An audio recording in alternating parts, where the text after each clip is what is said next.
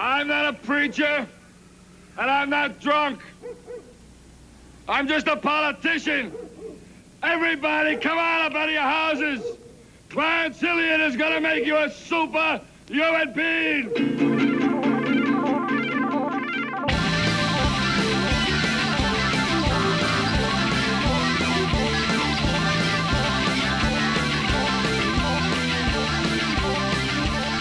All right. This is, I believe, episode number 15 or 16. I think it's 16. 16. Sweet. 16. Yes. Sweet 16. Well, we didn't properly celebrate our quinceañera last week, but we'll make up for it this time. Of Crackpot Cinema, I am Mike McPadden, the author of Teen Movie Hell and Heavy Metal Movies. Joining me is my usual co-host. Introduce yourself, please. Aaron Lee, comedy writer, producer for TV shows like Family Guy and Superstore and stuff like that. And we are thrilled to have an esteemed guest whose name I assumed correctly how to pronounce, and he's going to say it now so we all know how to pronounce it.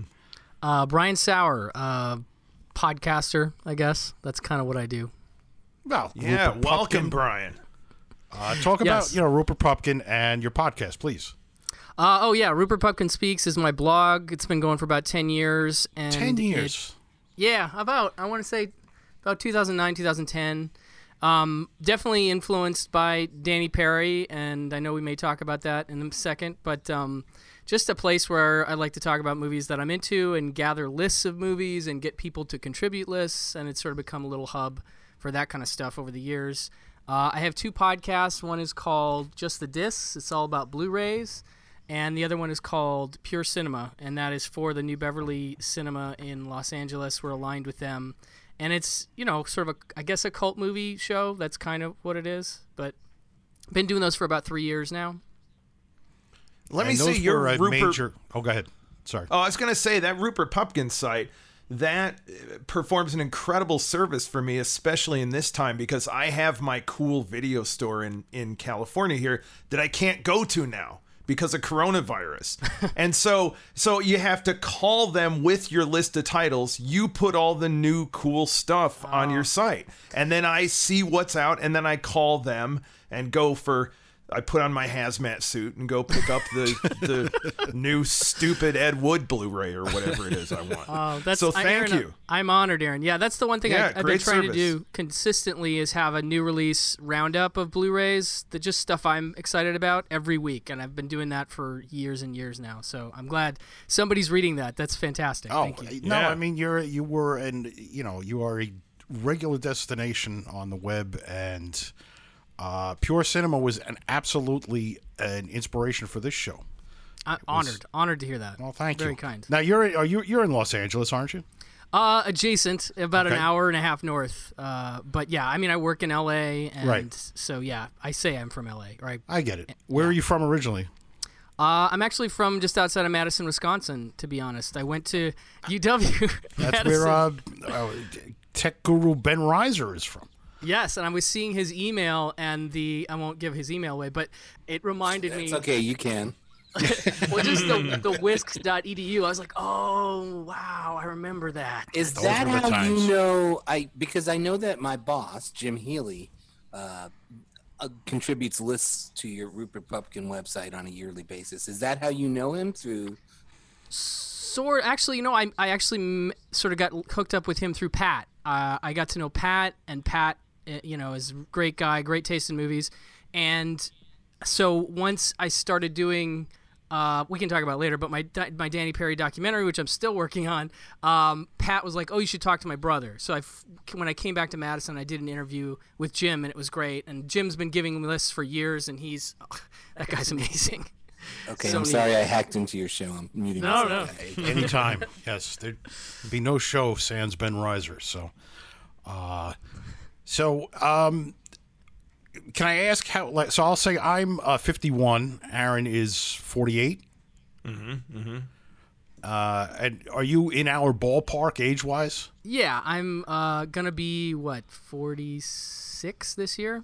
In a few months. A youngster. Yes. So when, how, and where did you discover Danny Perry?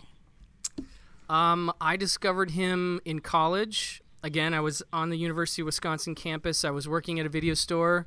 Sadly, it was not 4-Star Video. It was Blockbuster Video on State Street. But, you know, it was still an opportunity for me to see a lot of stuff I hadn't seen. And I came across cult movies, and maybe cult movies 2 and 3 all at the same time. And then I finally found Guide for the Film Fanatic, which to me is probably my single favorite book ever written. I think it's one of the most incredible tomes on cult cinema, all kinds of cinema. I mean, I'm still going through it. You know, I have a tattoo of the cover of the book on my arm. We got to see it, Wow. please. Oh, okay. Oh my God, he's not kidding. Wow. That's wow. Will you send us a fantastic. He's picture showing for it our to us now. socials? Yeah, sure. I'll send you a picture. Thank No you. problem. Wow. But yeah, no, I'm dedicated to the man, and That's great. he shaped like a lot of my taste in movies, my sort of high and low art at the same time, you know, considering everything, watching movies, even though, you know, I might not end up loving them just to see them. But like, I had a whole list that I actually typed up of movies that he helped me discover, like Rock and Roll High School, It's a Gift, Chilly Scenes of Winter, The Brood, Pretty Poison, Laura, The Tall T, Targets, The Wanderers, Cutter's Way, Parallax View. I mean, that's just a few that have become some of my favorite movies because of him and because of his books. So he just became this force for me, and at just the right time, because I was starting to study cinema at UW, and it just kind of turned my life in this other direction, which ultimately, you know, led me to move out to LA. And so in some ways I credit him for the direction my life took. And maybe that's a little grandiose, but he was and is a huge deal to me. You've come to the right podcast, Brian. I know I have. I know You've you come guys to have the both. only podcast other than yours that would know what the hell you're talking about. So I discovered cult movies. I was 13 years old in 1982, right when it came out, at a bookstore in Park Slope. I can't remember the name, in Brooklyn. And I asked for it for Easter, and I got it. And that changed my life forever. I had previously been obsessed with a couple other movie books, beginning with the Leonard Maltin TV Movies Guide from 1975 onward, where I would go through and circle all the bomb-rated movies, which ties in with what we're going to talk about tonight, and wait for them to come on TV. And Aaron, do you remember where you were when you discovered cult movies? Yes, I stole it from the public library in Lexington, Kentucky. I should say I checked it out and never returned it. And how could I was 10 or 11 years old, and it's so funny just you saying it was the Leonard Maltin book. Danny Peary was that book with black and white naked photos in it. Yes. So it was like I can never give this up. It was completely life changing. And I've got to credit my parents with this. And when I say parents, my mother. For like looking through the book, and you know, she couldn't have missed the flyer for Behind the Green Door, or the very gentle kiss between Emmanuelle and her lady friend. But she gave me the book, and it was the highlight of my Easter basket that religious season. So the other books that Aaron and I were both obsessed with leading up to that were the Medved books, the 50 Worst Films of All Time, and the Golden Turkey Awards, and then later. The Son of the Golden Turkey Awards, and then even later I found the Hollywood Hall of Shame, which I think is their best book. Do you have any relationship with them, or? I have, I want to say Golden Turkey or Worst Movies, one of the two. I don't have both, but I'm aware of both, but I didn't know that last one that you called out. The Hollywood Hall of Shame. And then, of course, Psychotronic Encyclopedia of Film in 82 was a huge one for me. So, and this is where like my elder status kind of comes in, because I was going to high school in Manhattan, growing up in Brooklyn, and then, you know, so I had access not just to these books, but then the movies that were playing in the revival houses and the dumpy grind houses around the city at that point. And that changed my life beyond belief. And I mean, it's still of biblical importance. It's how essentially Aaron and I became very good friends. We became friends because we both published zines in the early 90s and had similar interests and what have you. And then once we hit on the Danny Peary thing, we were just locked. And have you made a bunch of friends through this?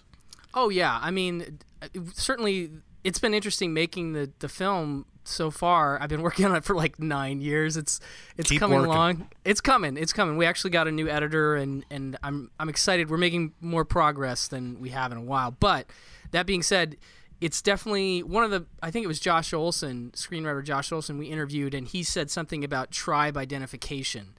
It's the Sure. kind of thing where, like, when you meet somebody that knows the books, it's like you're immediately connected to them, and they know, like, all that list of movies that I called out will be familiar to anybody who's read those books, and they've probably been affected by and or decided that some of those are their favorite movies too. So it's such a neat thing, the way you connect with people through him and the books. I mean, it's incredible, you know. Okay, so we were just talking about how you and I became friends through zine publishing, but became really good friends through our obsession with Danny Peary. Obsession with trying to read between the lines of his reviews and figure out any tidbits about this guy's personal life and his obsessions. And really he became like this fictional character to us who, you know, any weird little personal thing, his obsession with baseball, his Friendship with Zoe Tamerlis from Ms. 45, the Pinocchio Film Society, yes. Yeah, I mean, seeing like a Mothra or whatever it was and waking up screaming Japanese in the middle of the night. I forgot about that one. Yeah. And of course, his reference to Susan Sarandon's beautiful chest is yes. brought up. And whatever the porno movie is where he says Little Oral Annie will shock you. Where all we could imagine was him in the theater like, oh my God. I mean, that was another thing. We really loved that and we were working at Hustler at this point, so we really loved that he always included porno movies in Cult Movie Stars, a guide for the film fanatic. And talked about seeing them in a theater. Yeah, like, well, he had about, to like, at that point. As I sat in the, yes. But we like to picture, I remember Aaron and I going on about this multiple times, him and Gerald, his brother, like at some screening at the Paris Theater, and then they split up, and there's like, all right, I'm heading north to Times Square. I'll see you later. He had a screening to make up there. So you actually reached out. So I think, Aaron, you and I finally first saw him on the True Hollywood Story of Russ Meyer. That's right. And we had never seen a picture of him at that point. And this was pre-Google, so you couldn't just look him up. Wow. Yeah. And he looked so different. Once I saw he'd written all the sports book, I was like, I bet he's a huge fat guy. He's like watching movies, he's watching baseball. You saw it before I did, and you called me and you said he's a dapper man. He's a dapper he was like this slender guy with like a cool, like kind of jazz goatee. Like really like just eloquently spoken, and he was wearing like a sharp sports coat, and we were completely blown away. And then I was working at this little shitty theatrical newspaper, and I could hire, like, you know, I had to hire writers, but like we had no money to pay them. And I just looked in the phone book and I saw, you know, Daniel Peary, and I gave him a call, and I talked to him a couple of times, and he said, well, I mean, I can't write for, it was literally like $5 for interviews and stuff, but he's like, but sometimes if it comes up that I just want to interview the person, I'll keep you in mind. I mean, he was completely gracious. And one thing I said, me and my friend Aaron, we're obsessed with you. Like, we want to know your opinions about pizza. And he was like, oh, I'll tell you where the best pizza was. And it was someplace on 7th Avenue. Oh, nice. We talked about that. We wanted a book of just like, you know, paper clips. Yeah. Peary's thoughts on paper clips. Crayon brands. What's the best color to paint a house? What, you know, just anything. Like, all his opinions. Did you guys?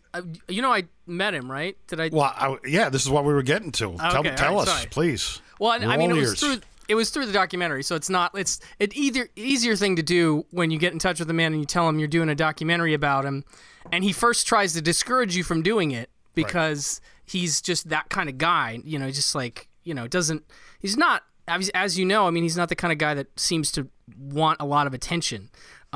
But once we got started and we got some people going, we took a trip to New York and we went and saw him. I think it was at his wife's office maybe, and he took us out to lunch, and it was amazing. We talked to him 2 or 3 days where we just interviewed him straight for the documentary, and it was amazing. You know, it was intimidating as hell, obviously, but Sure. he was incredibly gracious, and we made one podcast for the show out of one day that we did with him, and it was delightful.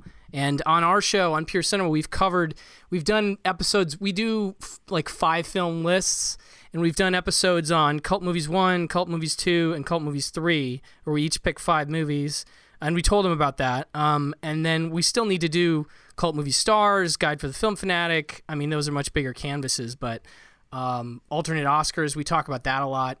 But anyway, meeting him was, you know, one of the best events for me in my life. And so I need to finish this movie so I don't fuck that up completely, you know? So who else is in the movie? Who'd you talk to? Let's see. We talked to Patton Oswalt, Edgar Wright. I'm trying to think. Josh Olson, as I mentioned. Larry Karaszewski, who's awesome. Larry actually helped me get a few other people because he loves Perry, and he knows a lot of people that like him. In fact, I know that, Aaron, I talked to you about interviewing you for the documentary, and I do apologize for dropping the ball on that, because I definitely... I remember talking... You know, give my slot to Little Oral Annie. Interview her. Okay, getting ready for this, I'm going to this is a good digression. Okay. I looked up Little Oral Annie, just doing some research. She's a music teacher, like in New England. Wow. Oh, Yes. fantastic. She looks great. Yeah. The Long-time biggest music shock teacher. of all. The biggest shock she ever gave anyone. Aaron, I still remember, I think we talked on the phone when I was going to interview you, and you told me a story that I loved, which was about, I think you were at a party, and some guy was quoting the performance review, trying to pass it off as his own opinion. We have told that story on this podcast. Retell it, please. It's the best. It was... It's going to be like the Gilbert Gottfried orange wedges thing. Yeah, right. Exactly. Yeah, right. It was a comedian at a comedy show with me who it was at a comedy show, and we started talking about movies, and he was a pretty pretentious guy, and he was talking about, you know, his favorite films, and he brought up Performance, and he said that, you know, that film is like having someone's dirtiest finger rest at the back of your throat. And I was standing there like, you stole that from Danny Perry. Like, I'm the one person on earth who would have known, like, you stole that line, but I could not bring myself to confront him. I have since thought the perfect response to that would have been for you to say, if films could smell, Performance would stink. I wish I had. Which is also from that review, yeah.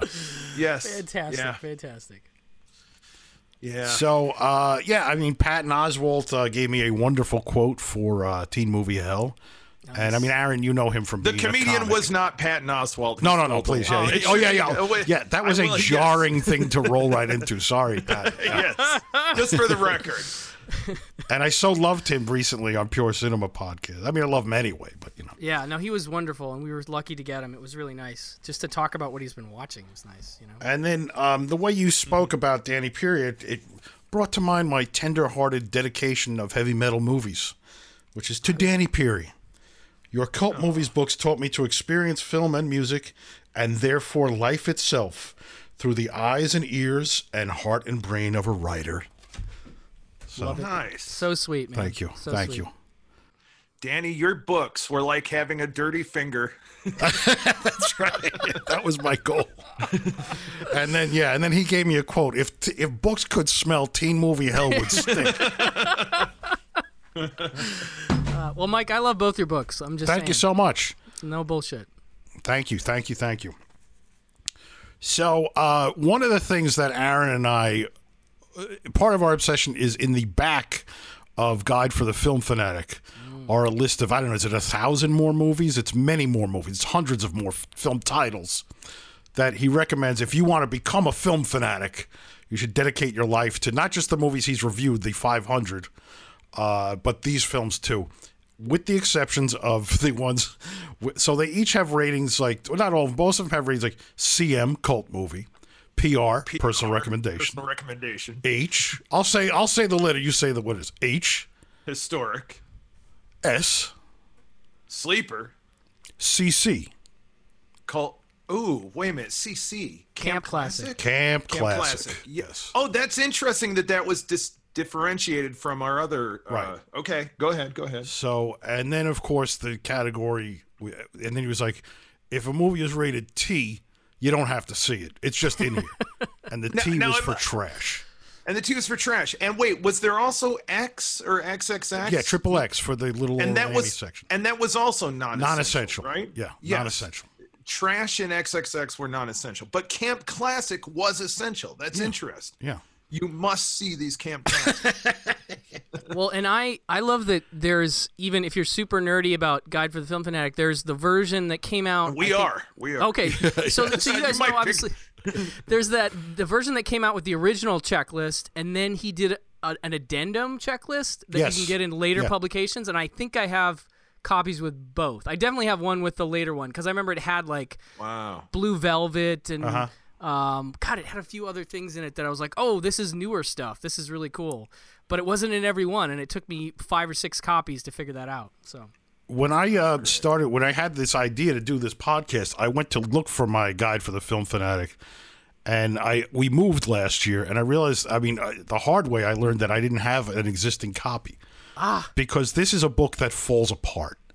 I've bought it 20 times, this is one, as does one of the Cult Movies 2, I think, fell apart. But I've replaced all of them repeatedly. So I did get a new Guide for the Film, a new old one with the updated list in it. What? Oh, wait, before we talk about the T, the subject of the T movies. Spill the tea, yeah. Yes. What is your, let me ask you this, Brian, if you can name, what is your all-time favorite Peary review? Because I'll tell you mine, Plan 9 from Outer Space, where he goes on the full rant at the end about the brilliant anti-military. It's the best. It's the best, where he really loses his shit and gets really serious. And then later, wasn't it in Film Fanatic? Says, just kidding. He backs off. He goes, he did not have the courage of his conviction. Yes. There was a little like Achilles heel, a little nick in the armor there. That's my all-time favorite. He says Plan 9 was an incredibly intelligent, intense attack on the military. Well, what he says is that this movie is so full of ideas, so bravely critical of the American government. More than any other movie at the time. Yeah, the madness of military buildup and what we must look like to an alien race. That it's far more interesting and better than the worst film of all time could ever be. And that was a revelation reading those words. And it's like, then...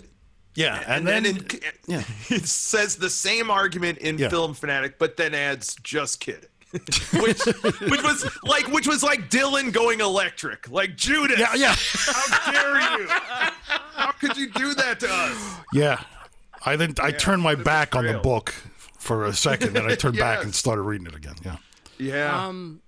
That's a really good one.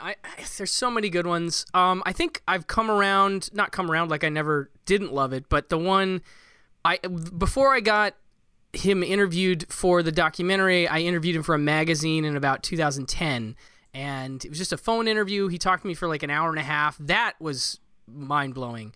But he mentioned, I think in that interview, that his favorite one is the I Walk with a Zombie review, because that was one of the ones that was in his sample chapter for submitting the first Cult Movies book for approval. And so I've come back to that one a lot, and I really like what he's done there, and I see why he's proud of it. And Val Lewton is certainly one of the figures that I never would have known about at all if not for the Cult Movies books. The same here.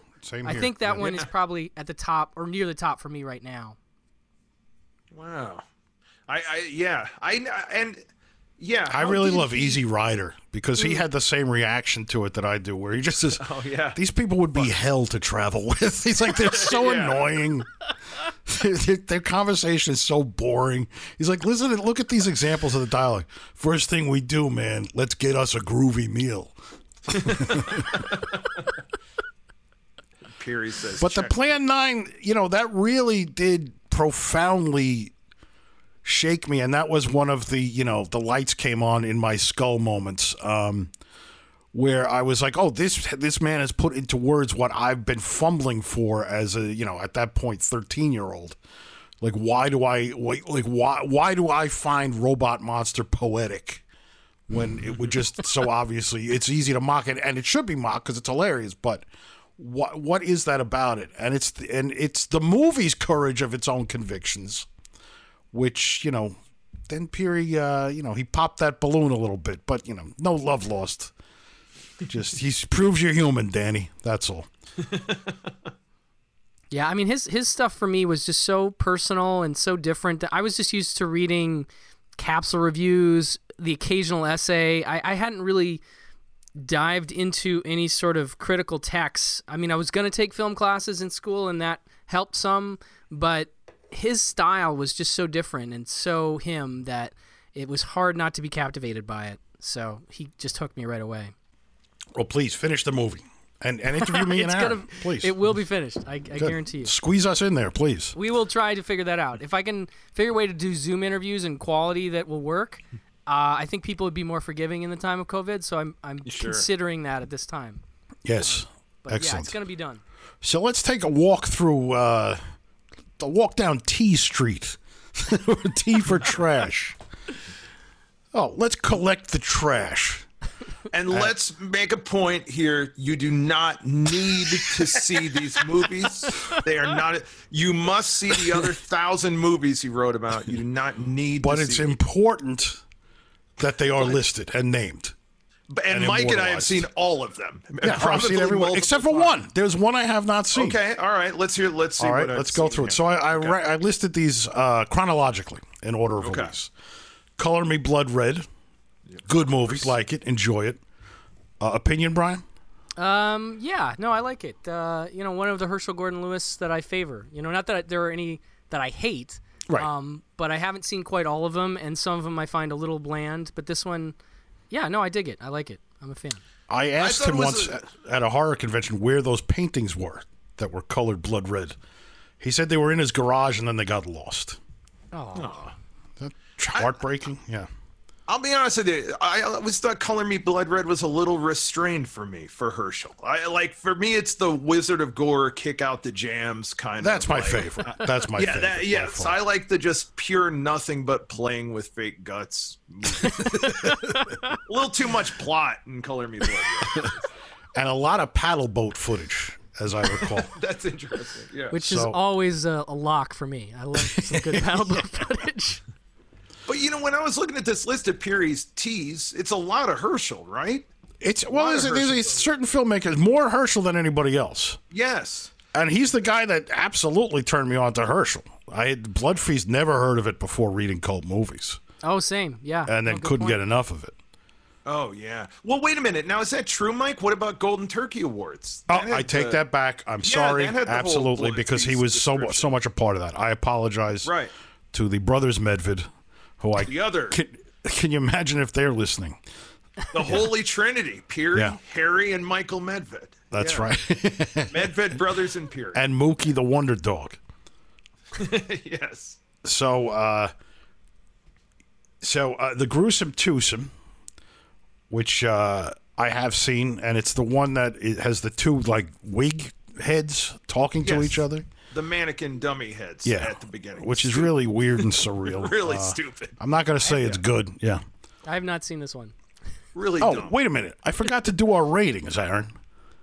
Oh, well, because we should apply the ratings to these movies too. Okay, sure. I'll tell you. Well, okay, and you know, Brian, we always have our own thumbs up, thumbs down. We come up customized. I couldn't come up with anything. I'm sorry, but I'm curious. Okay, but you'll get to pick among our suggestions. Yes. Okay, I'll use one or not. Okay. Okay. So I have two this week. It was hard. This was a tough one. Okay, I only have one. So Peary or Dreary. Ooh. That's good. I like this one. CM or BM. That's really good. That's really good. That's good. I only have one. Danny Peary or Diarrhea. So. Oh, pretty good. It's tough. Mr. Sour? Boy, that's so tough. Got two scatological, and I can't decide. I think CM or BM, but I don't know. Diarrhea is fucking hilarious. Okay. You know what? Let's go CM or BM because it'll be in the spirit of the book. Okay, good. Yeah, I like that. I like that. Even though I like yours more, which is usually what happens. Diarrhea. I still go back to, I was so proud for the Woodless Allen one where I said Mentra Stench, and then Aaron busted out Annie Hall or Anal Hell. So, okay. So Color Me Blood Red to me, CM. Aaron? A BM. Mr. Sauer? I'll go CM on that. Okay. Gruesome Twosome, BM. BM. Okay, good to know. You, BM? Brian?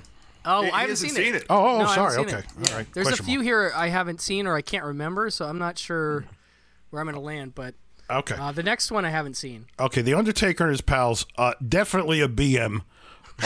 Definitely. And this- always wanted to see it so bad. Like, it looked so cool. The poster, the Post is description. wild. Yeah. The trailer's weird when you would see it Yeah. on a little trailer Yeah. compilation. And then when the first time I tried to watch it, it was like, oh, this is so But boring. my exposure to that, around the same time as Guide for the Film Fanatic, another book of biblical importance, Research Incredibly Strange Films. I thought you Remember- were going to say Psychotronic, the first Psychotronic. No, but Research had like a half-page image of that poster, which is like this beautifully etched image of this guy. He looks like Charles Emerson Winchester III from MASH, next to a skeleton, and just that weird title and everything. So, Yeah. and then it was like the T, that Peary had seen it and given it a T. And when Aaron and I were first talking about these letter ratings, we both went, and then The Undertaker and his pals. Yep. Satan Sadists, which we're going to dive a little further into later. Here's the one I haven't seen, The Amazing Transplant, the Doris Wishman film. I think I have seen that one on an old Something Weird video. I'm pretty sure I saw a Something Weird release of that. Do you know the premise of the film? God, it's a serial killer thing, right? Oh, no. It's No? a man gets a penis transplant. He doesn't start killing people with the. The penis belonged to a serial rapist. Oh, okay. So, like the all right. hands of Orlok, it's like the gland of Right. Orlok. Yes. Okay, right, yes. Dear. Okay. I haven't seen that one either. Doris Wishman, she really transcends CM or BM. I gotta say, like her films really are. To me, they are their own category. They're Okay. I'll back you It's on that. truly unique. That's fair. All right. Mark of the Devil. Oh, that's a CM right there. CM. Capital C, capital M. Yeah. You see that one, Brian? Yeah, I think I haven't, but I'm forgetting. I just need to look up the poster one. Herbert Lom and Reggie Nalder. Udo Kier, rated V for violence. You got a barf bag. I do remember Yeah. liking this one, and I would definitely go CM on this. Yeah. Yeah. God, it's been a while. Yeah, It came out in 1972 in the States, and my friend Mickey, who was a couple of years older than me in Keensburg, New Jersey, had the barf bag. His sister went to see it. Oh man. And we were just fascinated by it. You gotta frame that shit. That's awesome. The Wizard of Gore from 1970, my favorite Herschel. CM. Me too. CM. For sure. Yeah, so good. CM for sure. The Corpse Grinders, the Ted V. Michaels film. Yeah, I to give it a me- BM. It's a Yeah. BM. Yeah. It's a BM for me only because I wasn't able to finish it. So I Yeah, kinda so- can't Yeah. really- Like many a BM for me. I don't even know what that means. Okay. The Gorgor Girls, I'm going to give a CM. Yeah, I mean that's when I'm talking about Herschel movies that are just gross. Yes, Yeah. me too. Yeah. Yeah. Yeah, You got your I'll give Henny it that. Youngman. I mean, you got Henny Youngman, you have the milk and chocolate milk nipples yes. that get cut off. Yeah. Yeah. God, I forgot about that. Which I read about in the Golden Turkey Awards and couldn't believe actually was true, and then Yeah. saw that it was true, yes. Yes. 3 on a Meat Hook, Oh yeah. the William Girdler. Girdler film. I have not seen this, although I've been wanting to see it. I don't think I've ever seen it. I saw it and I don't remember it, so I have to give it a BM. I don't really remember it either. What I remember is the best trailer of all time. You guys have seen that trailer on compilations, right? Have you ever seen that, Mike? Yeah, I have, but I don't remember that either. Yeah. It's this bizarre. You would think it was a Bergman film. Oh, And- yes, yes, and yeah, it yeah, has yeah. this bizarre voiceover like, a madman screams, twisted in the night, sadness and isolation. Over to 3 on a meat hook. Remember, it's like Yeah, I way do now forward. because you know who was obsessed with this movie was Greg Dark. Oh wow, yeah. He's like, 3 on a Meat Hook. It's a good movie. 3 on a Meat Hook. Let's do something like 3 on a Meat Hook. I don't really remember the movie though. I mean, No, I don't remember the movie, but I definitely watched it. I'm sure with me Greg, too. Me too. Yeah. while he was filling the room with marijuana smoke. Barbed Wire Dolls. God, a little accent slip there. Barbed Wire Dolls with by Jess Franco. I will give that a CM. I don't remember it. I mean, I know I must have seen that at some point, but I got to be honest with you, I don't. Yeah. I'm not gonna BM it, but I'm gonna out myself as not a Jess Franco fan. So I know that's I can respect sacrilege that. in the Yeah. cult community. I've given him a shot for me personally, and he's just not my guy. And I respect everybody that loves him. I get it, but it's just not my dude, unfortunately. So I don't remember gonna this one. silently nod at you and hope that my agreement doesn't cancel my cult movie career here. Sorry. And then Nurse Sherry, which we will talk about. Yeah. Okay, now here is a tough call. The Toolbox Murders. Oh yeah. Ultimately, I have to say CM. Right, because it's fascinating. It's Yes. not really Yeah. good, but it's fascinating. And it starts great. It's unbelievable. The first 20 minutes or whatever it is. And it was such a rite of passage in the initial 1982 home video onslaught. It was such a Yeah. ubiquitous tape. Everybody rented it. Everybody hid it from their parents.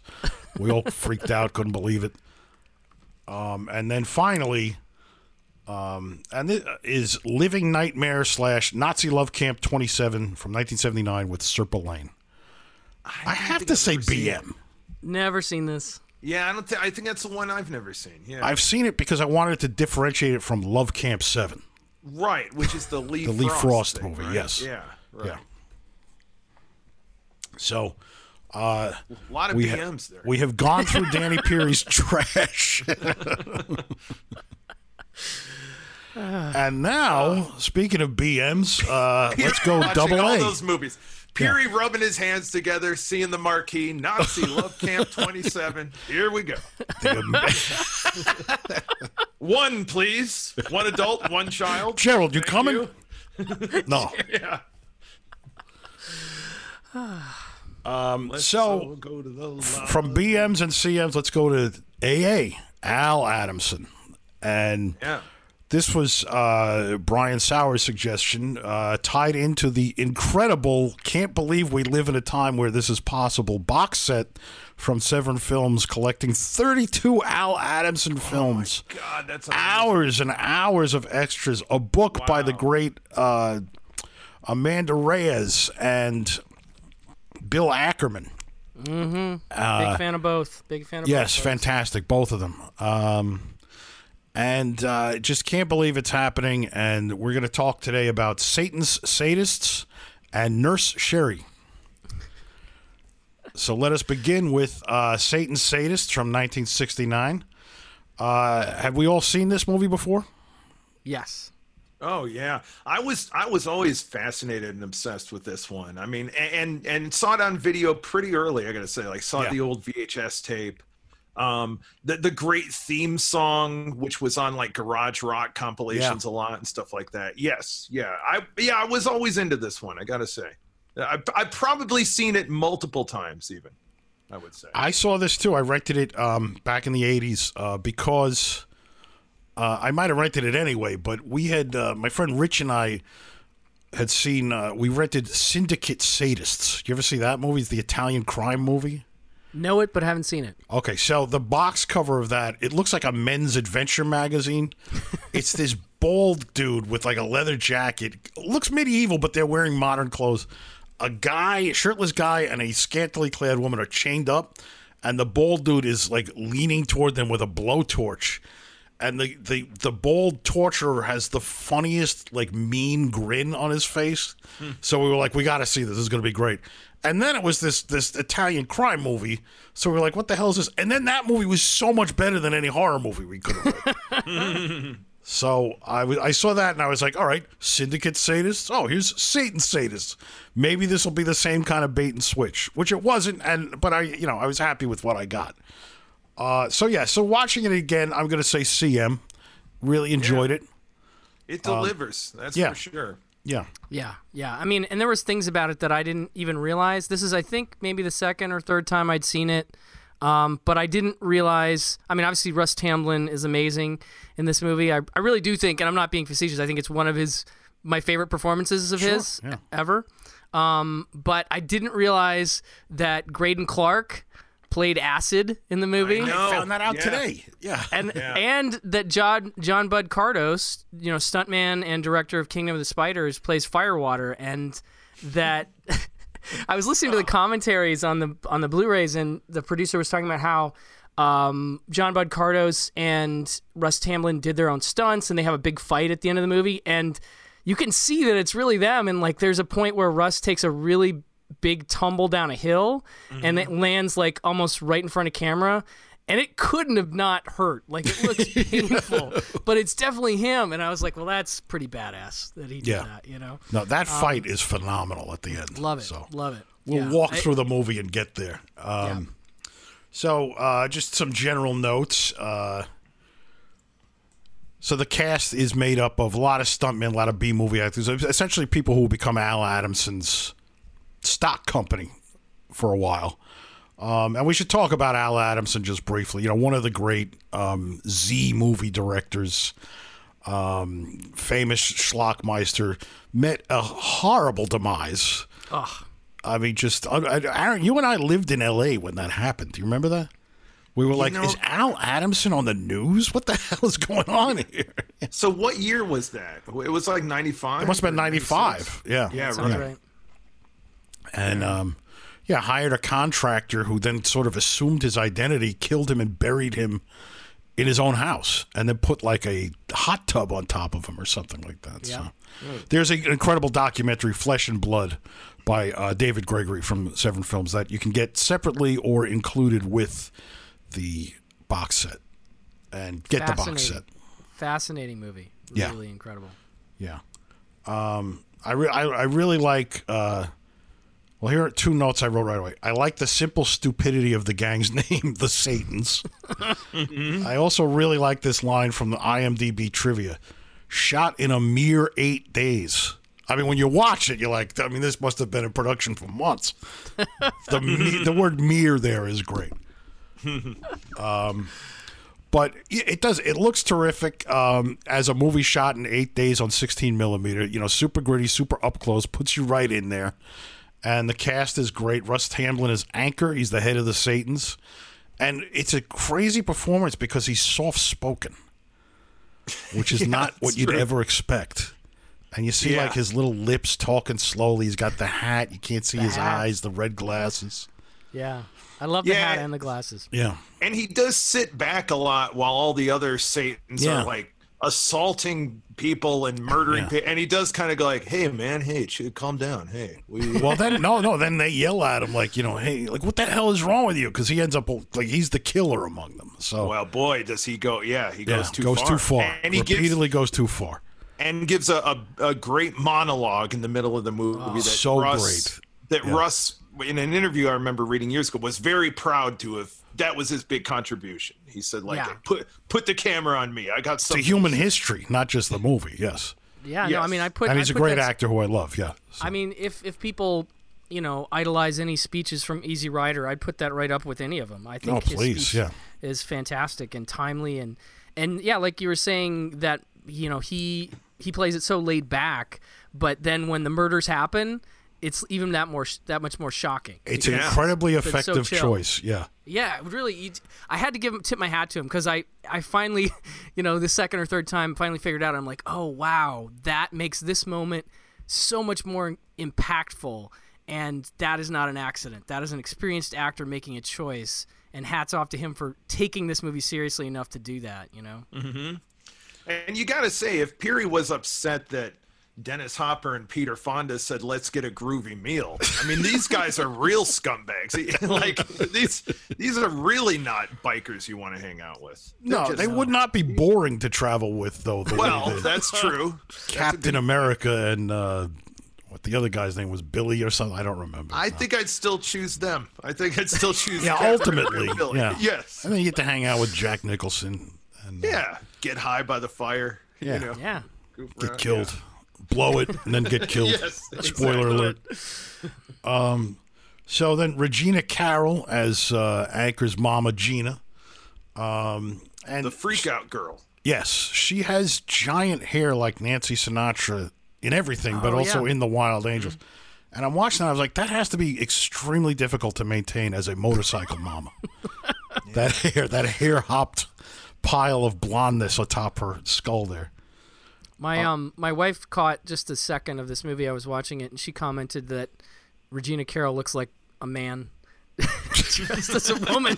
I don't totally agree with that, but it was an honest observation, so I thought I'd add it. Well, she didn't see the part where she was just dancing salaciously in the diner then, no. No. Well, and your wife's saying that it does, but it is a funny thing because it does kind of add to the general John Waters feeling of the whole movie. Excellent point. You yeah. know, Yeah. like, and that kind of like Faster Pussycat. This is the kind of movie that I see, and I'm reminded, like, oh yeah, John Waters was also just kind of doing the exploitation tropes of the time. You know. Yeah, very, very good point. Yeah. Yeah. I totally hadn't thought about that. That vibe is absolutely there. Wow. Oh yeah, very like female trouble. The Right, killing. and then you think about, the- his coterie of actors, and then Al Adamson Yeah. had these people, so... Yeah, very much. Yeah. And this is just an interesting side note. Regina Carroll's also in Willard and Ben, and she played a character Wow. named Marion Crane, who, of course, is Janet Leigh in Psycho. Wow. that's I actually am a fan of both of those movies. I like rat Right. movies, and I did not remember that she was in either of them. That's amazing. Yeah. And then, of course, John Cardos is Firewater, amazing, full red face, red arms, red Hilarious. chest, red ankle. And a movie that this nice Blu-ray transfer does not help out with his makeup and with his bald cap. That is Yeah, and As a mohawk. His Travis Bickle Yeah. mohawk. that like at the drive-in you probably wouldn't notice so much, but at home Yeah. on your Blu-ray it's quite blatant. Right, coordinated the fight scenes. Graydon Clark as Acid, and of course, Graydon Clark, one of the secret co-writers of this film. And yeah, Graydon that's right. Clark is, one of another great B-movie director. Everything from, Black Shampoo to Without Warning, Joysticks, Wacko, Wacko. Yeah, I mean, you just keep going. my recent favorite. Yeah. Wacko is your recent favorite? Because of that Blu-ray that was it Vinegar Yeah. Syndrome? Vinegar put out with Syndrome, that- yeah. with the opening that had been taken off the theatrical release that I thought was the greatest movie opening I've ever seen. So the movie starts up this creepy music. You see a black jacketed kind of giallo killer guy whose face can't see stick a knife in a pumpkin, carve it, and carve a jack-o'-lantern. Then he puts it on his head and he says, "Death to all teenagers who fuck." And then the pumpkin pukes pumpkin seeds everywhere, and it says "Wacko." And I was like, "Wow, that's an opening. That's like." Yeah. The rest of the movie can't possibly top that opening, but Nor does it. That was amazing. It definitely can't, but I do say I love the scene that shows Joe Don getting ready to go to work, and he puts coffee on and he lets it run into his briefcase.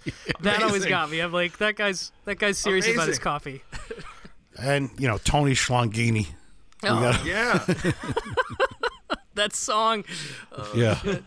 yeah. Which apparently made up on the spot. Andrew Dice Clay as Tony Schlongini. Yeah. Yeah, that's a good Yeah. one.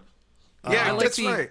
I like the Al Adamson Graydon Clark connection. I Yeah. think they're kin filmmakers too. Yes. I mean, obviously Graydon I think leans a little more into comedy ultimately if you watch enough of his stuff, but Yeah. it's definitely a similar kind of Z grade, energy. Yes. I'm glad their twain doth met on Satan's Sadists. So then you have Gary Kent as Johnny Martin, who's the Vietnam vet hitchhiker. He has an incredible filmography. So he's sort of like if the equivalent of Billy Jack in The Born Losers. This is the guy who's the righteous guy who's not gonna just let these bikers commit the mayhem that they're gonna commit. And he'll go as far as throwing snakes on him if he has to. Yes, if need be. And then he's hitchhiking. So we see the movie opens with a rape scene. So we establish immediately who the Satan sadists are. One And I of should about 50 in the movie. Yeah. Yeah, well, a rape scene and then a murder cover-up with booze, Yes. like throwing the car off the cliff. I'm like, well, this definitely establishes who these guys are. It announces itself. Yeah. Yes, Very much. Yes. a phrase we like to use here. And then the kick-ass Harley Hatcher theme song. was So mentioned. great, Harley Hatcher. Recently I was covered born by mean. Danzig. Yeah. Oh, really? I had no Yeah. idea. Wow. Danzig did a covers album a year or two ago, and he does that, and it's perfect. It's made for him. You can imagine. Yeah. Oh, I gotta Yeah. hear Yeah. that. He used to come into my video store that I worked in when I first moved to LA. He was a regular, and he always bought interesting shit. I remember. I'll bet. I think he bought. I'm trying to remember. He bought like The 10th Victim. Wow. And maybe Final Program. It was like some 60s sci-fi That's shit. super That was cool. just one time, but he was always buying interesting stuff. But I got to hear that song. I got to hear his Yeah, cover. it's great. Have you seen Veronica? Is my question. I have not. I've heard. I was some at iffy the stuff. Chicago screening, and it was. Oh, yeah? It was. I mean, if not the best theatrical experience of my life, it's right there. I mean, it's like Really? top 3. Yeah. I mean, it was so fun. Okay, So I gotta check crazy. it out. So, I mean, gotta check it out. But I don't want to say you had to be there because the movie really delivers. Okay, all right, good. But to What, have what been would you there, say? CC? PR? PM? What would you? T? wow. CM? I mean, wow. H? Is it an H? H, you got it. Okay, Historic. okay. Because, I mean, there was a time in my life before the Veronica screening with Danzig present and everything that has happened since then, including the Trump presidency and the plague and riots in the streets. So the world has gotten worse since Veronica came out, is what I'm saying. Very much. Because nothing is going to live up to that experience of seeing Veronica with Danzig watching us from the balcony, engaging our reactions, and then saying, "You know, you a bunch of sick motherfuckers." When me and my friends, we used to go to see these really fucked up slasher movies in the 80s. We'd be laughing at the violence, and people would look at us like, "What the hell is wrong with them?" And you guys were laughing at like this, the most fucked up shit, man. It's like, you're my kind of people. So it worked out. Yeah.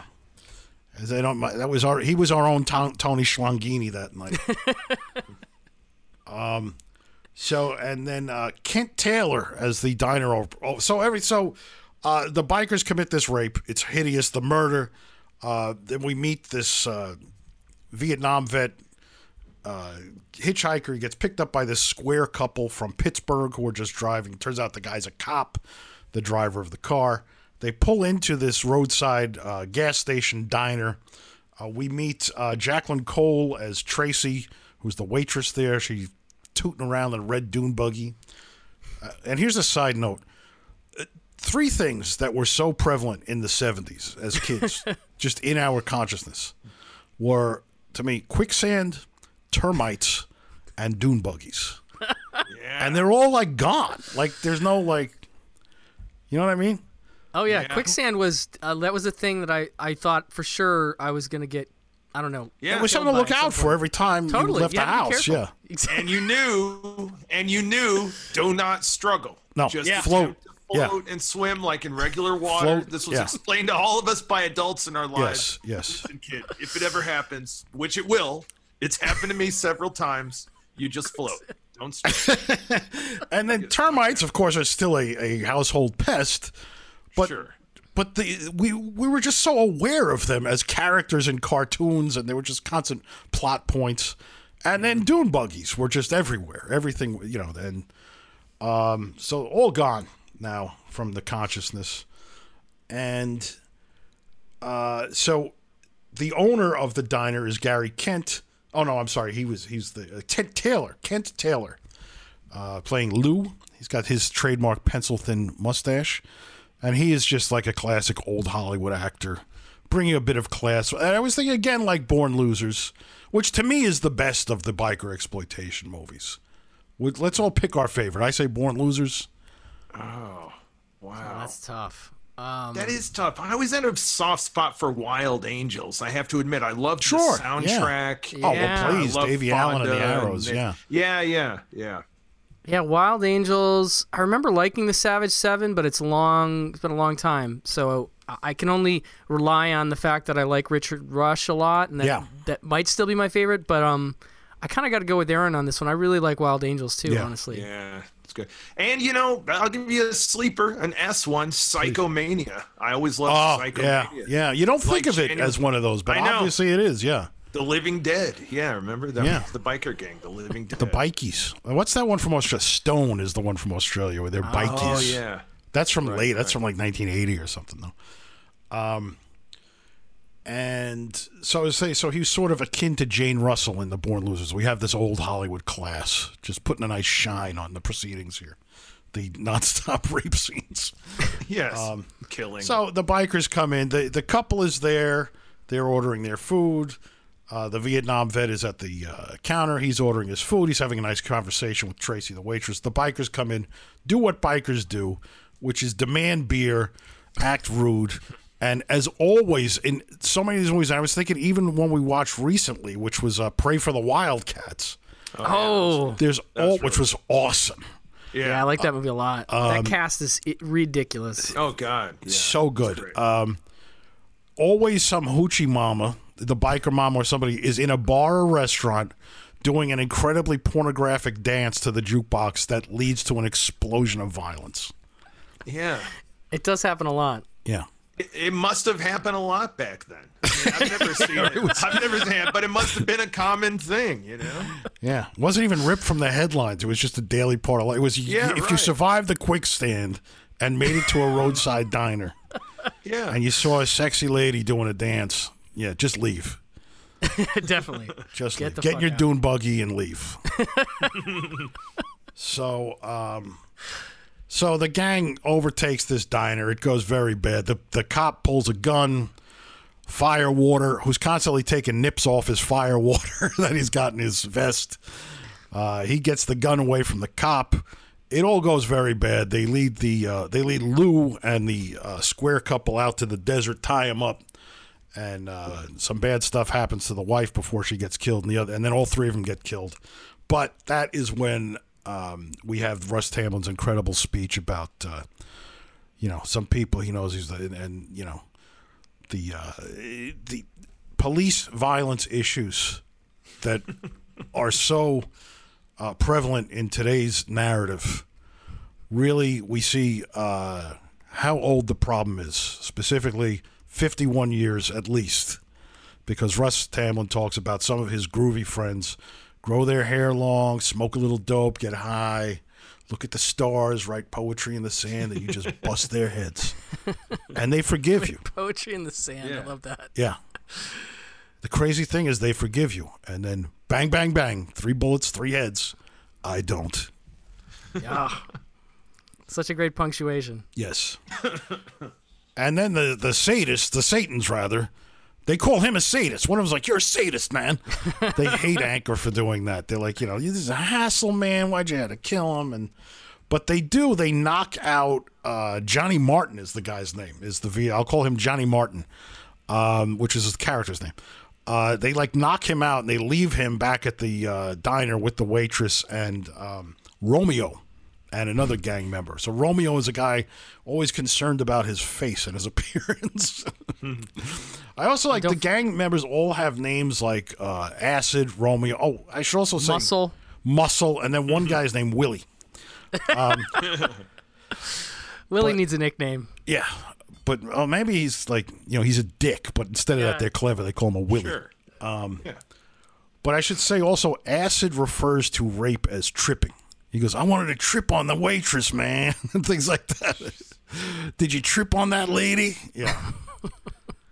So, Like I said, they're really bad people. They're really bad guys. they're sadists. Yes. And if they're working for Satan. Yeah. So we go back to the diner. We see that foursome there, and then there is a fight scene in the bathroom, which is pretty hilarious because the sound effects are not well done. So Johnny Martin just kind of slams the mirror into Romeo's face, and all of a sudden he's all bloody and knocked out, and he's in the bathtub like, my face! And then he gets a knife away from Muscle or one of the other guys. And so he and Tracy, the waitress, they hightail it out of there in her dune buggy, and the Satans give chase, and that leads us sort of into the rest of the movie, and which is this shot at chase. Spawn Ranch. Yeah, yeah. Or that, I was questioning the veracity of that. Do you think? I mean, You think they're faking that? I don't know. I've read some relatively detailed articles about that. It seems like I don't know. Maybe they made that up, but it seemed fairly plausible. I mean, it's certainly Like- there's no reason they wouldn't. Yeah. I will say Regina Carroll. I've read a interview with her, great detail about her interactions with Manson. And, Okay, then and that's other then girls I and I stuff. take it Yeah. back. Shut my mouth. And Wow. numerous movies were shot there. So Yeah. yeah, but I don't know. I bought it, but Which it is. they then- but She- it- Touted on the Sorry. poster. yes, Aaron, I gotta yeah. know what's her relationship with Manson. I didn't hear about any of this. Manson was hanging out a lot, playing his songs, trying to get Groovy. them, Yeah. being Trying to have a groovy meal. Yeah. yes, and being kind of annoying, basically. Like, basically. But she did say she liked his songs. She thought they were very soulful or spiritual or something. Oh my god. Manson is annoying the way acid in this movie is tripping. Like that's the Yeah. SAT analogy. God, it did, and the last movie to ever be shot there at Spahn Ranch was the Manson documentary, the Academy Award winning one that I called you, Mike, after seeing and said, I hate all hippies. They're all disgusting and gross because of a scene where one of the family members makes out with a horse. And I was so disgusted Oh my to watch this God. guy tongue kiss a horse. Just that. Other than that, he was like carving an X in his forehead, Yes. shaving himself bald. Yeah. But I did Talking think about about Charlie that a is lot. love. Yeah, I did And think then about the that horse a lot took it too far. watching Satan Sadist. I mean, you can't help but have a Manson vibe around everything. It's 1969. These are scummy, disgusting hippies. Yeah. Yeah. Well, I also got Charles Starkweather vibe by way Sure. of the sadist. Yeah. Because there's even like that junkyard scene Yes. where the murders actually take place. Yeah. Very reminiscent of. I mean, obviously there's a big difference between what Art Hall Jr. is doing and what Russ Tamblyn is doing Yeah. in these two movies. But I couldn't help but feel a slightly similar vibe in terms of the captive nature of what's happening and Yeah. just bad people fucking with Yeah. seemingly nice Oh people. boy, that's a good one. That And that's a Sadist. fucking really- masterpiece. Yeah, The that's Sadist. really good. That's really great. When that like really knocked me on my ass. I was not prepared for how good that movie was when I saw Yeah, it. that was great. I was like, all right, Ega. Let's Well, and beautifully shot by Vilmos. So, Yeah. all right, right. good yeah. looking Yeah, movie too. yeah, it looks great. So then we meet these three young lady campers that do not meet good ends because the sadists discover them. There's some very uncomfortable force feeding. Yeah, And- that whole bit is just, especially when to his own girlfriend and everything. Yeah. It's just like that stew looks incredibly gnarly. Oh, Just really yeah. I mean, gross. I can think, why did you bring sandwiches? That looks horrible. Whatever the hell you're eating there. We often like talk about the food in a movie and how often it looks terrible. But like just last you week, we saying- talked about Partners, and John Hurt would like cook for Ryan O'Neal. It looked delicious. It looked like the greatest meals you could ever have. Okay, I got to rewatch my Blu-ray because I don't remember the food in Partners. Just you talking about stew in Satan Sadist though reminds me of my best pal back home, Noel. In high school, we would rent VHS horror movies and stuff, and we got the Joe D'Amato movie Beyond the Darkness. Do you remember that one? Sure. Yeah. Where it's a completely disgusting Yes. movie of cutting bodies up and every gross thing. But there's a scene where an old woman eats stew and it falls out of her mouth while she's eating, and Knowles threw up. It made it Wow. like made it through everything else in the film, but that actually did do the barf bag experience for me. All right. Do we have time for like a real long digression that's going to make me laugh incredibly hard? Sure. Go for it. Okay. Aaron, because you'd mentioned somebody throwing up in a movie, please tell us your classmates' review of the Texas Chainsaw Massacre. This has never been on the program. Okay, all right. Ooh. Yeah, This is something. Now, I'm going to say this. I've known this for 20 years. Every time I think about it, I double over in hysterics. I was in 6th grade, and a kid named, and I had not seen cult movies yet because he writes about Texas Chainsaw Massacre. This is probably 81. This is Yes, it probably was. It was probably that I in 81 this- re-release. Yeah. 6th grade, and a kid named Mike Flynn went. He came back from a trip. This is out of Kentucky town. or Jamestown? This is upstate New York. Yeah, Jamestown, Okay. New York. He had been out of town, and he said, I saw, while I was out of town, he may have even gone to Texas, I can't remember, but he said, I saw the Texas Chainsaw Massacre. And we were like, oh my God, what was it like? He's like, oh, it's the scariest movie I ever saw. He said, it's about all these lumberjacks, and they live on this, like, they live in the woods, and they cut down trees. And there's this guy who's like the king of the lumberjacks, and they love him. He's the greatest guy, you know? And he like takes care of them, and they're all cutting down trees. And one day they cut down a tree, and by mistake it crushes the guy. It falls on him, and they push the tree back to see if it's okay, and he's smushed, and you see everything. He's completely smushed. And they lose their minds. They go crazy. So they go running into downtown in Texas, like in Dallas, and they just start killing people. And they take this chainsaw and they put it right in this woman's vagina. Like you see it. And it's like blood everywhere. And then this is the best part. He's telling, and then he says, and in the theater when they showed the movie, they had a fake head, a fake human head on a wire up above the crowd. And I was sitting next to this girl and her boyfriend, and the fake head drips blood on the girl, and she looked up to see what it was and saw it was the head, and she threw up in the theater. And Like on her boyfriend. On her boyfriend. And you can imagine I'm a kid here. I'm like, I have to see this fucking movie. And so when I finally, like, when I was 13, saw a VHS of the Texas Chainsaw Massacre, I was like, what is this shit? Where's the lumberjacks? Where's the tree that they roll? Yes. Yeah. So, is there Just any movie completely that made it up. No. I was just like, No. Completely made this up, nothing. top to bottom. Wow. Yes. I was like, if he made it up from another movie, anything remotely Yes. like that, I want to see that movie. Mike But that's Flynn, hilarious. wherever Mike Flynn in Jamestown, New York is, this guy could have been the greatest horror filmmaker of all time. even with a gimmick of a floating head on it. Yeah. I love that he brings the William Castle into the story. Yes, Like, where does yes. that come from? That's Yeah. crazy. Yeah, it was great. Wow. All right. So now back to Satan Sadist. Now back to movies that exist. So Gina, she's bummed out by the force feeding. She's jealous. She commits suicide, drives off a cliff.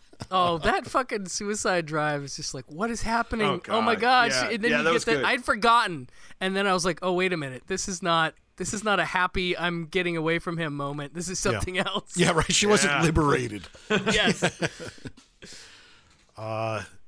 And then, acid is like he puts what I assume is acid in the girl's coffee. And And it's a lot of like straight liquid acid. Like Yeah. it must be incredibly strong. no, that would have been like enough for like the entire Manson family for the summer of '69. And then he starts playing Russian roulette and he loses. So ridiculous. And this leads up to two big fights. One with Johnny Martin and Firewater. The Rock falls on Firewater. And Anchor and Firewater fight. Right. I'm sorry. First Russ Tamblyn and Firewater fight. And that fight is fucking awesome. There's a lot of like fistovision, footovision, just close-ups of like you're just accepting each blow right in your face and you feel it. The sped up footage looks awesome. It doesn't look, it looks a little goofy, but that only adds to it. And, of course, he doesn't make sure that Anchor is dead, so we know Anchor's going to come back. And then Johnny Martin and Firewater have it out, and there's a little avalanche and some giant rocks kill Firewater, but he's got some last words. He says like, Anchor ain't gonna bother you no more. And then Johnny Martin has the bizarre like crack up kind of where he goes, "Oh Christ, in Vietnam, at least they paid me when I killed someone." Yeah, that was good. And I forgot. Yes, the throwing of the snake onto Willie. Willie gets the snake in the neck from Johnny Martin. Classic. Poor Willie. Yeah. And then Anchor, Russ Tamblyn, of course, reemerges, and they have their showdown. And simultaneously, Johnny Martin throws his switchblade, and Anchor pulls the trigger. Johnny Martin, he just takes one in the side of his stomach, so it's not that bad. But The switchblade enters Anchor's neck from an angle it could not possibly have come at him from. Yeah. No, And 'cause kills he throws him. He throws it like underhand, Underhandedly, like like Todd, like catch, kind of like, hey, Yeah. careful. Yeah, that's pretty hilarious when they cut back to Russ and he's got this thing sticking like Out of the right out the side side of of his his neck. Yeah. With the wonderful red paint blood that makes these Yeah. movies so much I kind of better. love the red paint blood. It's the best. personally. I love Yeah. it so much. Yeah. Another thing that the world has gotten worse only since they replaced that with realistic blood. And then they drive off and Johnny, he gets grazed in the neck. That's what it was. It was the neck. It wasn't his gut.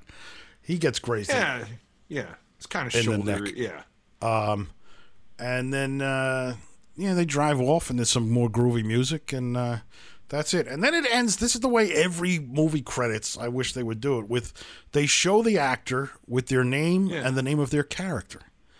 And that Great, makes and it they very say easy to do was. podcasts. Yeah. Graydon But the Clark weird thing was is, Anchor. was. Yeah. So it's Yeah. like Russ Tamblyn was Anchor. It's like, wow, Yeah. he really die? He really took that they all knife from the died. jugular? They all died after this movie. That was it. They're like, we can't top this. We're out.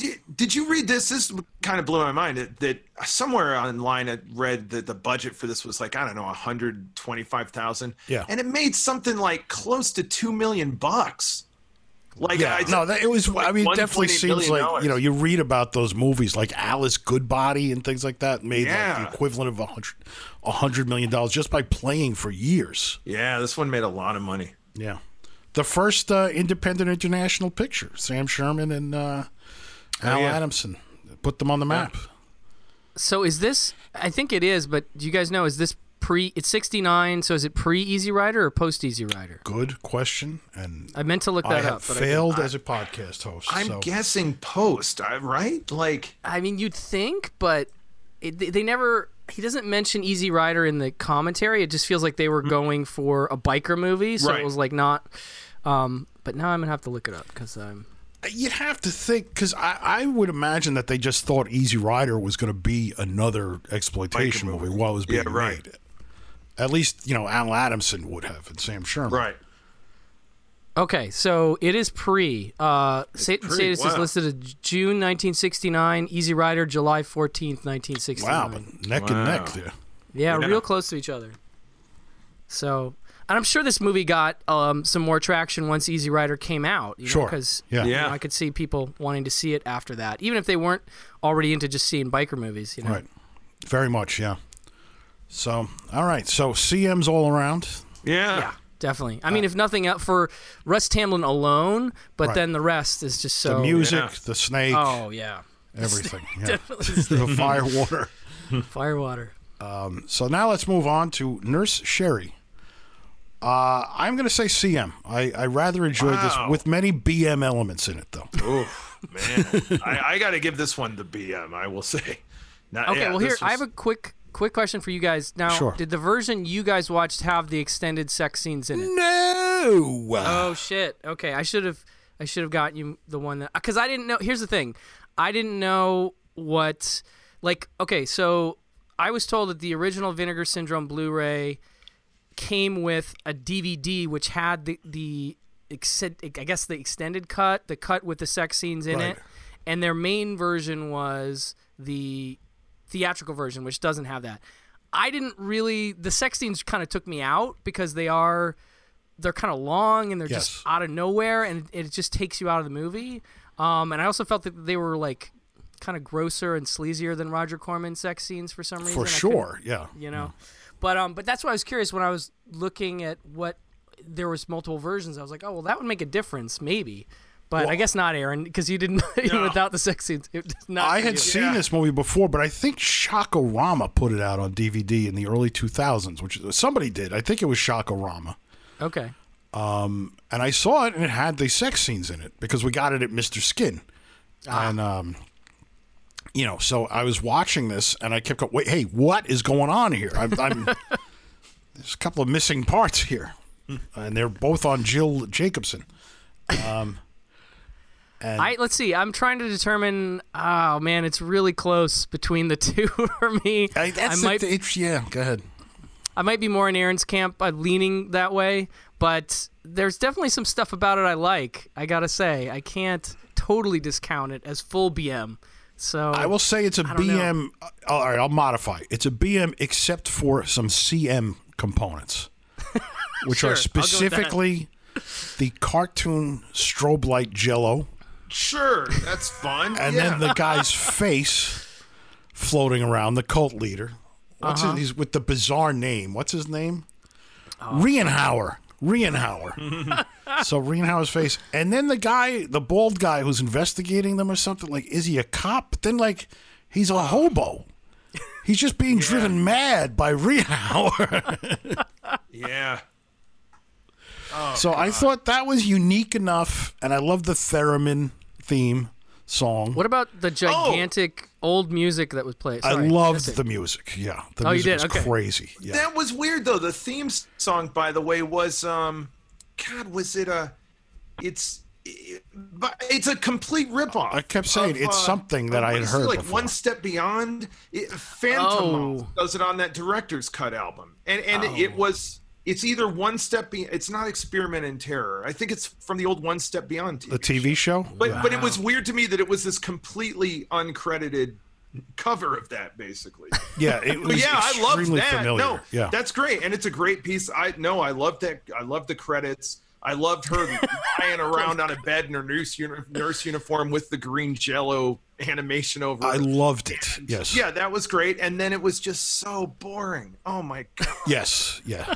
So This was a boring. challenge. Yes. Yeah, it really was. It was But then really- once in a while, something nutty would happen, and I was back in. So oh boy, yeah. This is another one where I've listened to some of the Sam Sherman commentary, and he was talking about the Roger Corman Nurse movies being an influence, and Carrie being the other influence. And I'm kind of like Carrie? not The Exorcist.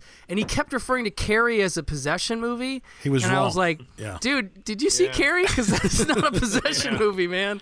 But he swears by it. He swears that Carrie is the big influence in terms of like where the supernatural elements of the story. And he never mentions The Exorcist. And I'm like, okay. is that what they called it? Safe. Sherry? So you'd mix it up with Carrie? I guess so. I guess so.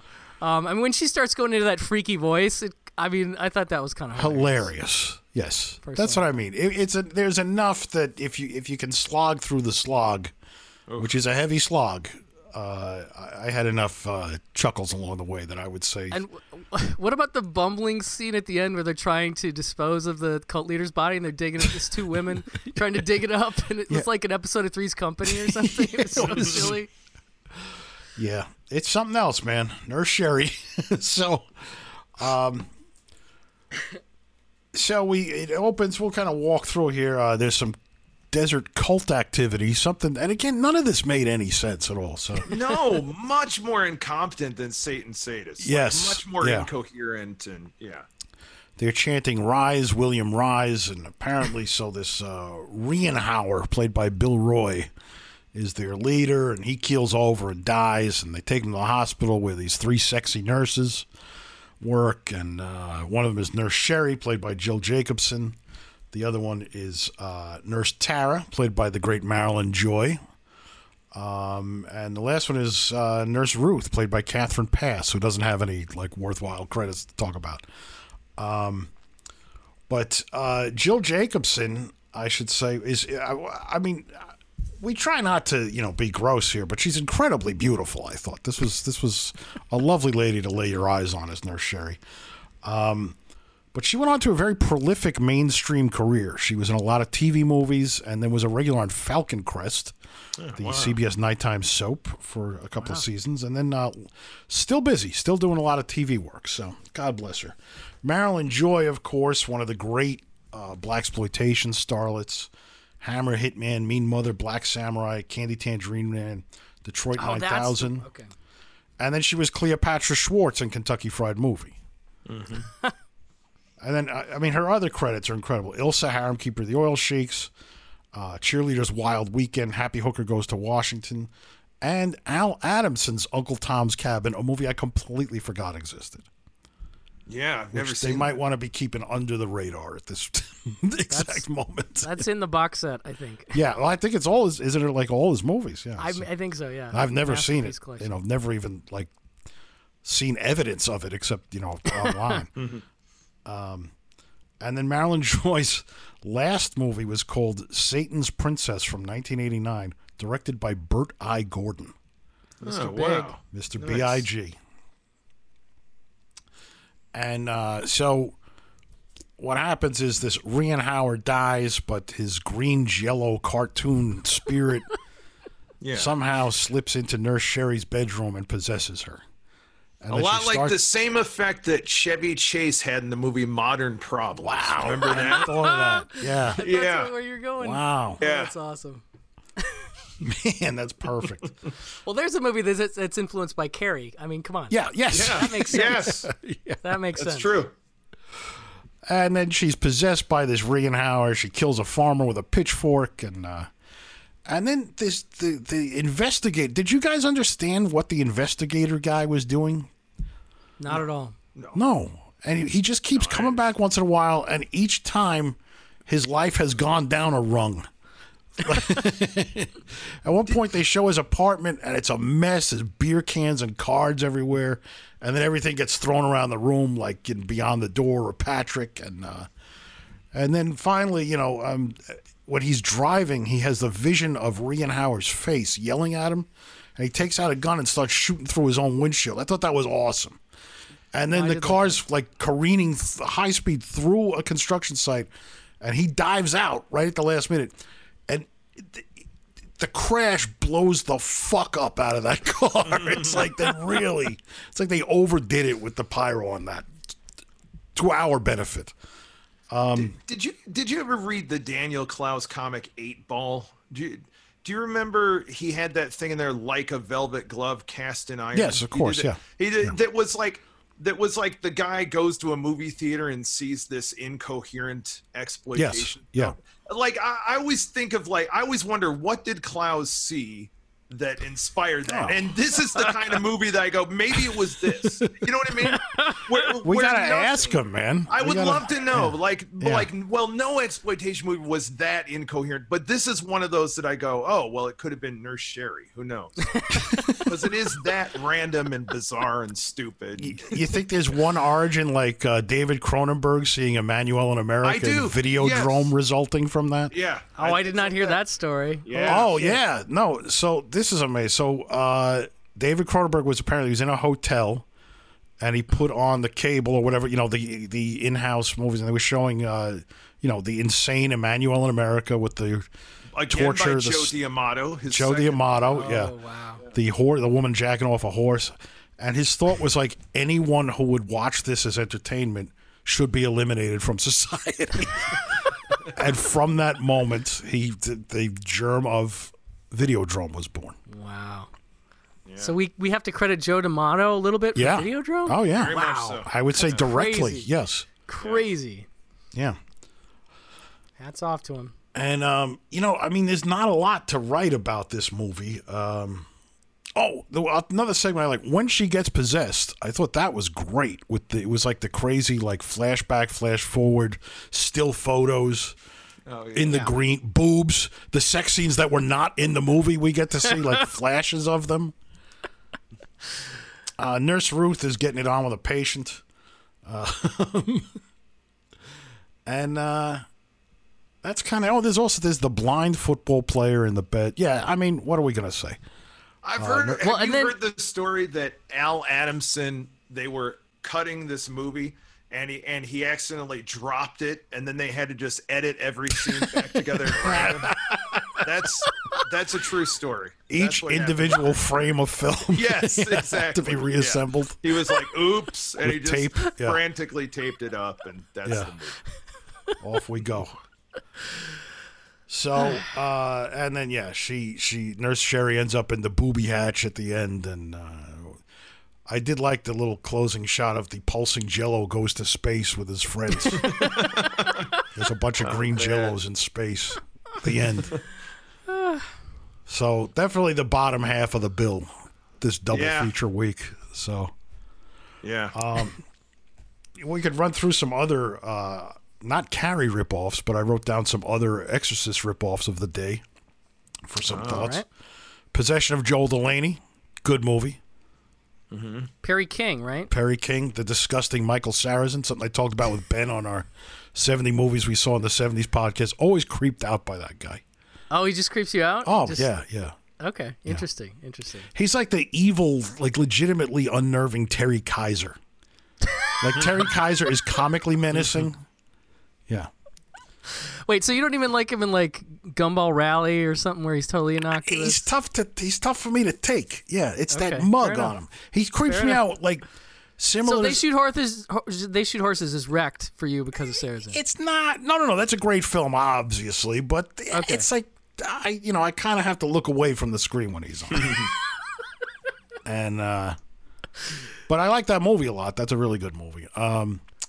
Abby, which is a fun movie. Yeah, And that's that's fun. Girdler, right? William Yeah, Girdler. Girdler. And that came I out. still have not seen this. I want. Ooh, it's very fun. Yeah, you would very like good. that. Yeah. Yeah, it's good. That's what I've heard. Yeah. Came out when I was in kindergarten or first grade, I guess. Kindergarten. And my friend Melvin said, "You see that movie Abby on the commercial?" He goes, "First she's a lady, then she's a devil." Wait, this was in kindergarten. Kindergarten. Well, there were That's commercials on kindergarten TV. conversations. Yeah. Okay. All right. Because we were talking about movies. We always talk, and I was into Frankenstein and stuff back then. So that's how Abby came up. You know, an Exorcist ripoff I never see mentioned that I saw in VHS in high school and really freaked me out was The Tempter. Did you ever see that one? Yes, Where the Antichrist. She licks the goat's ass and stuff. Yes, I remember I was like in 10th grade. Like Jesus, you weren't expecting that from a. Now that has since R-rated. become quite the CM, like in the no DVD kidding. age. Yeah, in the 21st okay. century, that's quite the CM. I gotta see. the- Maybe not that goat ass licking, but I gotta see that movie. It's sounds- legitimately scary. Those the possession scenes are really like weird and surreal. But the commercial for the Tempter scared the piss out of me in the middle of the night when it came out. Whenever that was. It For was me, like, that I mean, was- it was an that- early 80s re-release. Or no, late 70s, I think. Yeah. Yeah, the ones like that for me were the Beyond the Door movies. Like I remember seeing Yeah. ads for those Beyond the Door Part 2, Yeah. like on the late night Right. creature feature. Which was the picture next one I was going to show. bring up, 74, Beyond Yeah. the Door. Very scary. Satan, the Turkish Exorcist, which is wonderful, as all those movies are. Haven't seen it. The Sexorcist, a.k.a. the Eerie Midnight Horror Show, which is how I saw it. Right. That was one of the Oh, great big box VHS releases. Yeah.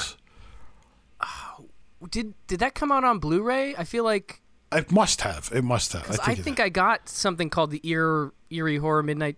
Eerie Midnight whatever. Horror Show, yeah. Yeah, but I still haven't watched it. I just bought it because I was like, that sounds interesting. What is that? I didn't know it was AKA the Sexorcist. The Sexorcist, yeah. Which I saw in high school, and I think I liked it. I don't really remember, but I got the big box. Demon Witch Child from 1975, don't know it. Nope. Exorcismo from 1975, also don't know. Know the box and the title and everything, but don't know the movie. And then House of Exorcism, a.k.a. Lisa and the Devil, with Telly Savalas. Baba, great one. That's a good yeah. one. Bava. On the marquee in Annie Hall, along with Messiah of Evil, when he goes to L.A. Oh, Messiah of Evil. Talk about a great fucking movie. Yes. I Don't Want to Be Born from 1975, a.k.a. Sharon's Baby. Never saw it. Great title, though. Is that with Joan Collins? I don't know. Offhand. Okay, I got to look that up because I thought I saw one that was like Caroline Monroe and Joan Collins. Wow. But that might be a different Yeah. one. Maybe I'm thinking of a different movie. I mean, but I just put together Sharon's Baby would have been like a Sharon Tate reference and Rosemary's Baby together. Yeesh. Yikes. Kathy's Curse, a movie I wanted to like and thought was pretty boring. I love that movie personally, but I can't begrudge anybody that doesn't. I mean, I don't hate think it. it's I dope. don't hate it. I wanted to love No, it. I get it. Never heard of this from 77. The Possessed features Harrison Ford. Opened in theaters 3 weeks before Star Wars. Wow. Don't think I know it. Ruby from 1977 with Piper Laurie. Yeah, Never saw it. Remember when it came out? Know it, but haven't seen it. Yeah. Jennifer from 1978, which I have seen. And That's with the snakes and shit. yeah, right? the snakes. Yeah. Yeah, that's Rather interesting. enjoyed it. Yeah. Now, a major Manitou, the Manitou, just fabulous. Another William Girdler, one of the greats. Amazing that movie. Holy shit. And then finally from 79, Malabimba, which is terrific. It just came out on Blu-ray. Yeah, I hadn't even heard of it until Another Vinegar Syndrome. That's coming up a lot tonight. And, I don't know it. My Busted Guts podcast partner, Kat Ellinger, does the commentary on that. Oh, she's great. She's all awesome. over all kinds of commentaries right now. I just heard her. Speaking of Vinegar Syndrome, I heard her on the Killer is One of 13, part of that Lost Spanish Giallo box set, and she does a great job on that commentary too. She's just relentless. She is just amazing. Absolutely, great. And I think that's it, man. I think we have successfully analyzed Rated T by an all Danny Peary jury. That's the name of this episode. Love that. Okay. So thank you so much, Brian Sauer, Rupert Pupkin Speaks, Pure Cinema Podcast. Brian Sauer, you are a PR for us. Yes. Oh, so You are Your our appearance here was PR. H. Yes. I was 8. Yes. Yes. So, and also XXX. Yeah. We were all nude while we were recording. Yes. Exactly. So let me know when I'm supposed to say it. So we're going to let our esteemed guests say our sign-off. Crack or get off the pot. Thank you, everybody. Yes. So Thanks, we'll be Brian. back next week with Paul Fishbein and Danny Wolf, the creator of the Time Warp documentary series about cult movies. So, which is really cool on VOD now. And that's it. Thanks, everybody. Thank you, Ben. Talk to you later.